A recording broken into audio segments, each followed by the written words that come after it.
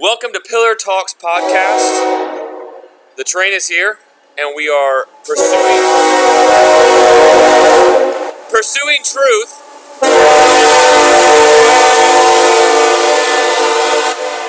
in a local church context.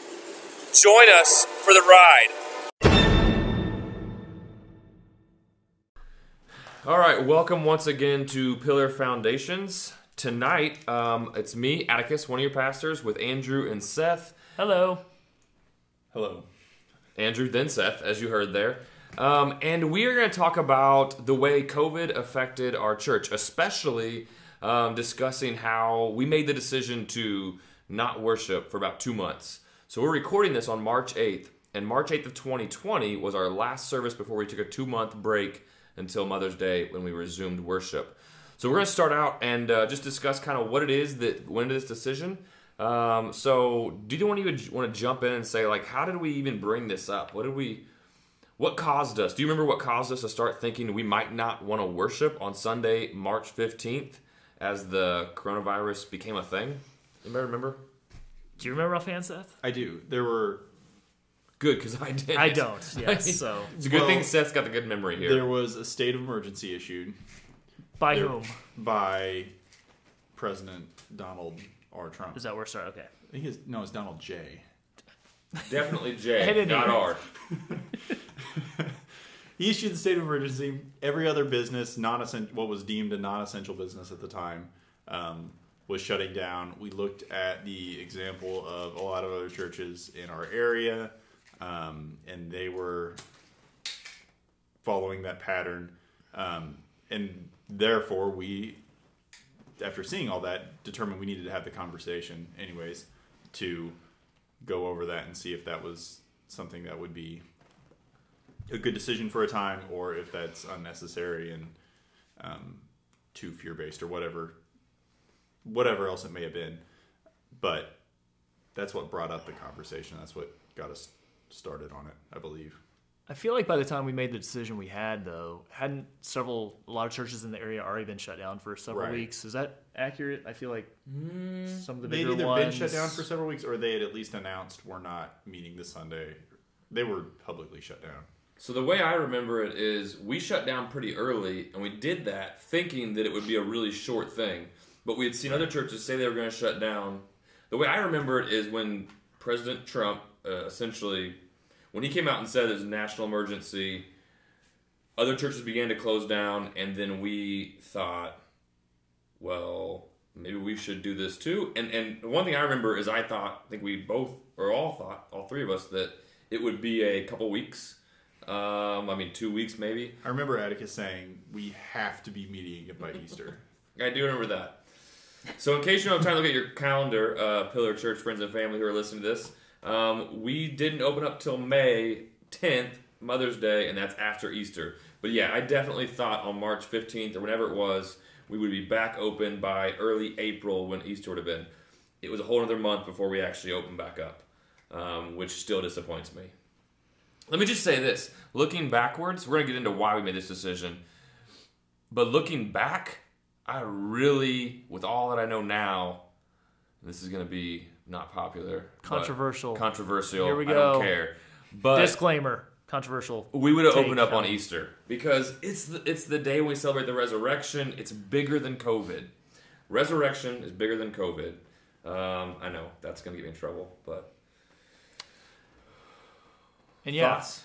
I think if it was my own church and no one else was there, which isn't how it is, but I don't know. Is that how it should be, Andrew? Do you think that it should be your own church and no one else is there? And hot take you coming. Make all the decisions. I don't think I would have ever shut down. I think I would have kept meeting in perpetuity. And I wonder, even as we're talking here, like, is there a situation where I wouldn't? Is there a type of illness or pandemic or whatever where I would see it as fit to not meet? I don't know the answer to that offhand. I feel like there's a level where my fear would be greater than it was, but I would err more towards meeting and having kept meeting during that time. So, we were in a little bit of disagreement as we made this decision. We were unified. As elders, one of the things we've tried to do is be open and be able to disagree with one another, but then come to a conclusion that we can all say yes to, even if we're not 100%. This is what I would do if I was in my own church by myself, like Andrew said. I don't think Atticus and I have ever butted heads as much as I we. thought you were going to say we've never agreed. No, I don't think we've ever butted heads, or I've gotten as fiery as we did during that. I don't know if you felt it, but as we did during that decision making process towards the tail end. Like once we made the decision, I was ready to get behind it and go with it. But I don't know, maybe this is getting in depth here. But I feel like that was a pretty. We were both passionate about where we stood, I think. I appreciate you saying that, and I want to say this and then get Seth's response. Like, I actually think there were times in that season when I was like, are me and Andrew ever going to be on the same page? Because I very much thought, like, we needed to close down. Again, didn't think it would go till Easter, so I thought it'd be a little less than a month. But I thought we needed to close, and you were very adamant we didn't need to. And I didn't feel any animosity, but I did feel like this is a divide. How do we move forward? And it was difficult. It was hard to wrestle through. What was your feelings in that moment, Seth, in that time? Yeah, I was on team shutdown as well at the time, which is why we did, because it was 2-1. But wait, let me just interject for the members of our church. Like, that is, I mean, I also be really honest and open that, like, I hope you can understand this. Like, as elders, we make decisions. Sometimes we're going to disagree. We're going to try to say this is the best we can do for the whole church body. And it may be as simple as that. Maybe a vote sometimes. Like, what do we think? And if it's something on doctrine, if it's something that was clearly like on the gospel and who Jesus is, well, then we have foundational beliefs and principles to go back to. But on this, we were kind of all like, here's our feelings and our thoughts. So in that, there is room for disagreement, even difficult disagreement. Sorry, Seth. I just think that's good to... Yeah, how divided we were, maybe. No, I said that, as a joke. It was 2-1, but no, really, that's kind of that's what the vote was. Right? So it's a real judgment call, and obviously, there was really incomplete information at that time. There was a lot of talk about a lot of things, and nobody really knew how any of this was going to pan out. So we were dealing with super incomplete information, and made that decision because that's what we felt was the best as we feel this out for a short period of time. And I, like Atticus, I thought we would be back in very short order, but turned out to be a little bit longer. But really, I mean, we came back, and because of this belief and what you're hearing from all of us now, that if we had to do it over again, exact same circumstances, we would probably not shut down at all.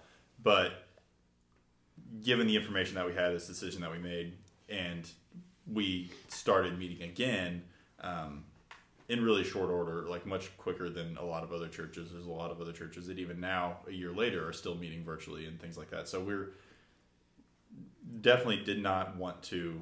That was not a long-term plan by any means. I mean, there's that verse in Hebrews that we read 100 times, and Andrew quoted to us a lot of times during that time, where, to paraphrase, it says, don't forsake the assembling with believers and spurring one another on to good works. And we talked a lot about how we can do that, how we can spur one another on to love and good works without meeting together corporately on Sunday. We had different, gospel community type things that carried on. But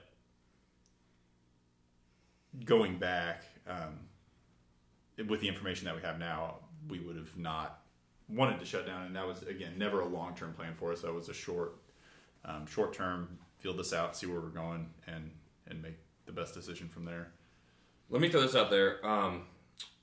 I felt like, and I think Seth would agree, and I think Andrew wouldn't agree maybe, but I think our driving scripture, if we could put something there, was simply love your neighbor as yourself. And I'm not saying that was right or good or that it wasn't, but I think at the time we thought if we meet, people in our congregation might die because of this. Now that probably wasn't true.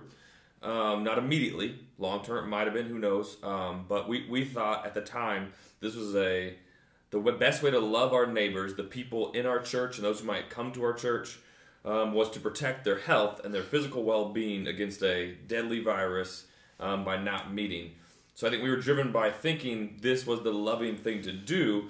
But on the flip side, Andrew was thinking, what were you, Seth already kind of mentioned it, but what were you kind of fighting for in your side? 2 passages. Seth hit on the first one. Do not forsake the assembly of believers. So that's Hebrews 10, 23, 4, 5, if anybody's curious. Hebrews 10, 24, and 25 especially. But secondly, and this is something I personally have dealt with over my life, which is like I've battled the fear of death, but in Philippians, Paul talks about to live is Christ, to die is gain. And that was going through my mind a lot as we wrestled with the decision to make, is that how fearful of death should we be as believers, and what measures should we take in light of, I think one of the arguments we went through was, we risk our life every day whenever we do go to church, whether it be potential for a car crash or anything like that. There's always risk involved. So at what level of risk do we deem it appropriate to shut down our gatherings together? And I think the point I made or was trying to make was that I don't see in Scripture where there's a caveat. If it reaches X level, then therefore we don't meet. So I think that's where we kind of had somewhat of a crossroads of sorts that we had to work through. Seth, you said that looking back, you would have done it differently. Do you mean that with what you know now, you'd be on Team Andrew? We don't shut down, even though it was what it was, but knowing what you know now, is that kind of what? Is that knowing right? what I know now, I would definitely be on Team Andrew. The trick with that, and why we didn't know what we know now, obviously, and like the pushback to Andrew's argument, and yes, like risking our own safety to fellowship with believers. I mean, you saw that in the early church, certainly, risking real persecution, and like if people were caught together worshiping, there would be real quick consequences and things like that. But with the information that we had at the time, looking at not only our safety, but the idea that it would spread to everyone we're in contact with on a daily basis versus just our own body, our own selves, which is what made it a decision at the time. And that's why we erred on the side of caution at the time. Again, looking back and probably thinking about things a little bit differently, there's not a like God is like Eddie said about the resurrection. The resurrection is bigger than any COVID risk. Christ is bigger than any COVID risk, and he's certainly worth more than our own safety or comfort that way. Not to say that there's not risk, not to say that there's not a real thought process you have to go through there, but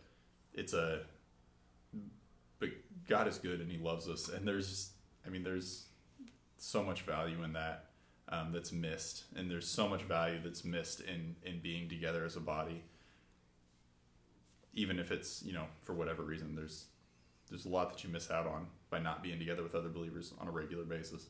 Hold that for a second. I want to come back to that, what we learned, what we missed, what we learned, and regardless of how we do it differently, what we learned from this that we would take with us, maybe in a future pandemic when we have to make this decision again, perhaps. I hope that doesn't happen. I pray that doesn't happen.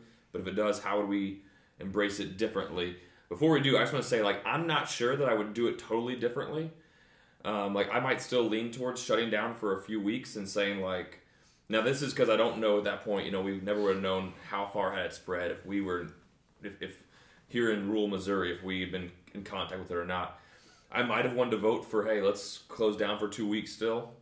Looking back, I would have fought even harder than I did. And said, hey, we got to open up by Easter regardless of what others are doing. Because, again, the resurrection is so much more significant, and even celebrating that is so much more important than even our lives. But if I had said, hey, we should close down, and Seth and Andrew had said, nope, we should stay open, then again it'd be 2-1, and I'd get on Team Andrew and Seth, and we would disagree, but we would together make that decision to say, hey, we're going to stay open, and we're going to go through this thing and see what happens. And those are hard decisions to make that we had to make. I think we probably all learned a little bit through it. So now I'll start this, but I want you guys to think about what did you learn through that time? And the one thing that I've learned that really stuck out to me is how, in my mind, like, God deserves that honor and glory that we give him through worshiping. It's sad when we can't come together physically in worship. But even more so, I think what I've seen is how much individuals are encouraged, or just simply encouraged by getting together and singing these songs of praise and worship, getting together and hearing the word, getting together and taking the Lord's Supper. There's a level of, this is almost kind of selfish view of the gathering, but how like each person needs that communal reminder of the gospel that we have every week. And without it, we start to lose hope. We start to lose who we are. And I think for me, the individual benefit of going to a church gathering has been just driven home through really all of the last year and what we missed by being apart at times. Even when certain families can't be there for a few weeks because they have to quarantine, what they lose and what they miss, and my own family has missed, that's something that I've learned and kind of been reinforced to say, moving forward, it's going to be really hard for me now to say we should ever close down as a church. Andrew, Seth, what have you guys learned from this season? Yeah, I have these thoughts going through my head that I have a hard time.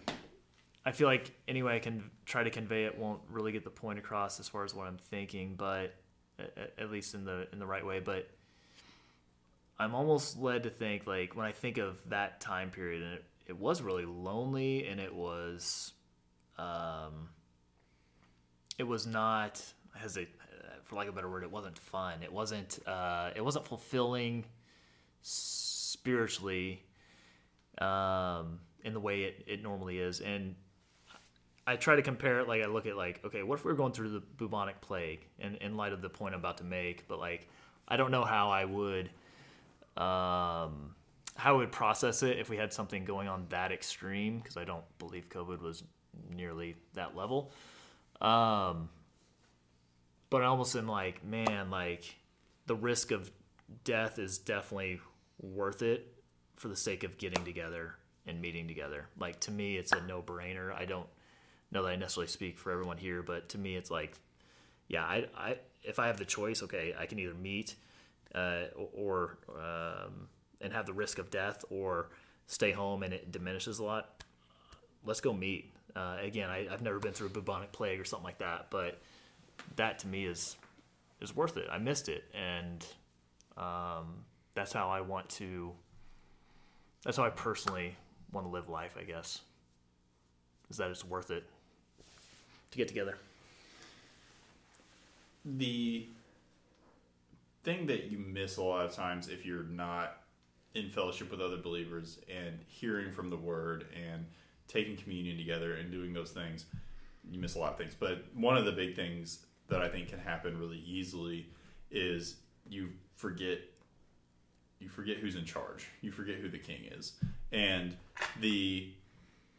it's really easy for your mind to get wrapped up in COVID was a good example of that, with just like the media ridiculous hype and just went wild and out of control, and how you just get so sucked into that, and so sucked into the danger and the fear and whatever else it may be, that you forget who's on the throne. And not, that you're like, oh, I didn't know, but that your mind drifts away from what's important and what's central to whatever these ancillary things are that drive that.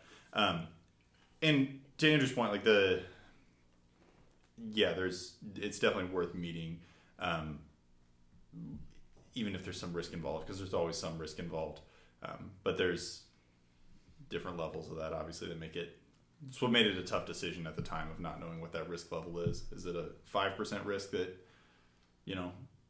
somebody's going to die, or is it a 10% risk, or a 1% risk, or whatever it is? That's a just incomplete information makes it tough. But I really think that if you're when you're apart from that, if you're not getting that experience of being together and worshiping with other believers and the Lord's Supper and those things, you forget what's central. You forget who's on the throne. Let me ask you a practical question. We're talking to members of our church, people who are part of our community. Is there a time when they should stay home from the gathering? Because we're talking right now, and to be clear, I think what we're saying is that as a church, we will not shut down our worship gathering.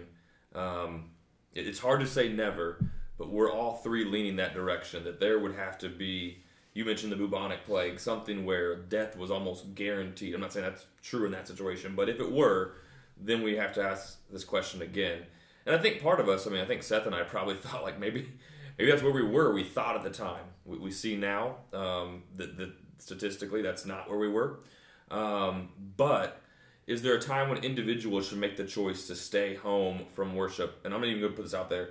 If people have a fever, clearly they're sick. Do they need to stay home? Andrew, Seth, thoughts on that? From the public gathering. It doesn't mean you stop being part of the church, to be really clear, but you just don't come on one Sunday because you're in the moment, you're sick at the time. Yeah, great question. That brings all sorts of nuances that I don't know that I'm prepared to answer. But in my mind, it's a great question. I think yes, if you have an illness, a fever, we use our knowledge of science and this, that, and the other. And you got a fever, yeah, let's not meet. And someone could probably take that and try to extrapolate that and say, well, what if you might be sick? Then shouldn't you do the same thing? And I wouldn't take it that far. I'd say we use our knowledge base. We have thermometers. God's given us the ability to have things like thermometers and information that helps us know if we're likely ill or not.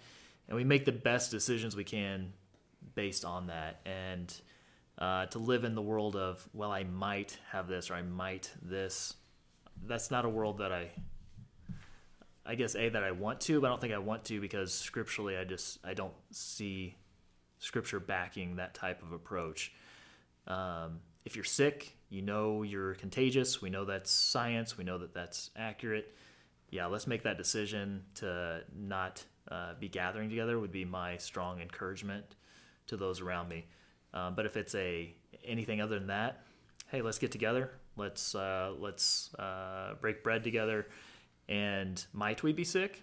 Yes. But until we know or are very confident that we are, I think that it's wise to obey the commands and get together. It's kind of I feel like a little bit of a squiggly line, and I don't have more to base it on right at this moment, but that's generally where my mind goes. Seth, what do you think? I think an important point of clarification, that verse in Hebrews that we talked about a lot at that time and still do, where we're commanded not to forsake the assembling of believers. Being clear about that, missing one Sunday is not forsaking communion with believers. Missing 2 Sundays in a row is not forsaking the communion with believers. Just saying I'm not going to come for however long indefinitely, that would be much more along those lines of saying this is not a priority to me. This is my, and there's real things in there. There's, like safety, fear, that kind of stuff. Like it's a real thing to contend with. But that's where you've got to really take a hard look at that verse in Hebrews and saying, is this what it's talking about? Is this forsaking the fellowship of believers? And again, missing 1 or 2 Sundays because you're sick or you're in quarantine because whatever it may be, like do those things. Like you don't have to be an idiot, but at the same time, like it's not, you don't have to worry about, I don't think disobedience at that level where it's 1 or 2 or 3 even Sundays in a row. But if it's going to be a long-term decision that you're making of we're just not going to be at church for however long, that's where you're running into that more so. I think it's a really good point. Probably adds the point that I was looking for. It's that habitual approach versus the one-off type scenario. So, I think, I just want to throw another word in there. It says, "Let us not forsake the assembling together." Not forsaking the assembling together. That forsake for us, another word that would be helpful there is neglect. Because Because like you said, you can miss once or twice. You're not neglecting it. You're making a choice because of your illness, whatever, not to be there.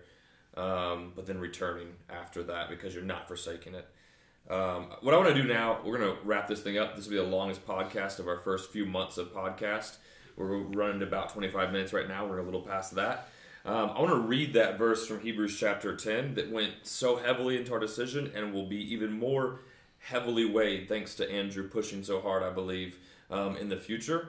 But I want to read that passage, and then Seth or Andrew, if you have any last thoughts on this, you can wrap it up, and we'll close the word of prayer, and that'll be it for tonight. So here's what the writer of Hebrews, whoever that is, says in Hebrews chapter 10, verse 23. I'm going to back up a little bit. I think it's really important to hear what's going on in the gathering of the saints. So here's what the author says. Let us hold fast the confession of our hope without wavering, for he who promised is faithful. And let us consider how to stimulate one another to love and good deeds, not forsaking our own assembling together, as is the habit of some, but encouraging one another, and all the more as you see the day drawing near. There's so much we could say about that. Let me just encourage each of us as Christians to consider this text as we look at future illnesses, future even just prior commitments that would draw us away from the assembling together of the saints. Please don't miss a gathering of the church without considering the significance of Hebrews 10, 23 through 25. As your elders, we tried to do that, and I don't know that we think we did it the best way we could have, but we did the best at the time that we thought we could do. At least 2 out of 3 of us did. But weigh that passage heavily whenever considering just not being there on a Sunday. Or even, that can really be moved into even just gospel community. Any gathering of the saints, be there. And if you can't be there, consider the words of the Scripture and the hope that is promised as we gather together with one another. Seth, Andrew, any last comments before we close it up? I think I would just say, like, what you just read, like, in my mind, and as I hear that and you read it, like, that's a cause, personally, that's a cause worth being willing to die for. And as believers, I think that if nothing else, this pandemic situation should help us shape our view and our value of life. I think it's one of those weird dichotomies where our value of life for others should be extremely high. That's, and I think it naturally is in the church. We're traditionally very pro-life. And as we're looking at the general welfare of others, we're very for that. But individually, I think it's important to look at those situations and say, okay, what am I willing to lay my life down for? And why do I value my life the way I do? Why do I fear whatever I fear as it relates to death? And if nothing else, I think that hopefully this pandemic can be a situation where we look at why we make the decisions we do as it relates to safety and this, that, and the other, and how much does that line up with Scripture. And that unpacks itself in 1,000 million different ways that we make decisions. But I think, if nothing else, I think we'd be remiss if we didn't think about what is within a church-based, a scriptural-based lens, what's worth laying our life down for. I think one of the first phrases in that passage that you read was that he who promises faithful. And I think that's something that we've got to hold at the forefront and keep in mind always, that whatever the risk, and talking about, getting together in a pandemic situation or in any other, like, encounter that you have in life and any other decisions that you make, he's faithful and he's got you. And there's no pandemic that can take that away. There's no social setting that can take that away. There's nothing that you're encountering that there's no scenario that you're encountering that God's not sovereign over and faithful in, including death. Right. All right. Well, let me conclude with this. The Apostle Paul tells us that God causes all things to work together for the good of those who love him, those who are called according to his purpose. And this pandemic, I don't think that verse means we need to call the pandemic good. We don't need to call COVID a good thing. But we do need to believe that he is faithful and he will bring good out of even this evil season and all that came with it. And so let me offer a word of prayer, and that'll be it for tonight. Heavenly Father, Lord, I thank you for the blessings and the mercies you've showed us over this past year. I thank you for the convictions and the realizations that we as elders in our church and the church universal has probably come to grasp and hang on to even more deeply and more passionately because of this season. So Lord, I thank you that you are already bringing good out of evil, the thing that you always do. We thank you for the cross, Lord, an evil act of mankind against your Son, your Savior, but you brought the good of salvation out of it, Lord. We just pray that you would do that with our very lives, our decisions, and Lord, we pray that you would do that for every member of Pillar Church right now, that you would bring good out of evil in difficult seasons, and they'd be able to trust you. Help us as a church to trust you, to cause all things to work together for good, Lord. We trust you for that, and we trust you in and because of Jesus and who he is. It's in his name we pray. Amen. Amen. All right. God bless. See you later, Pillar.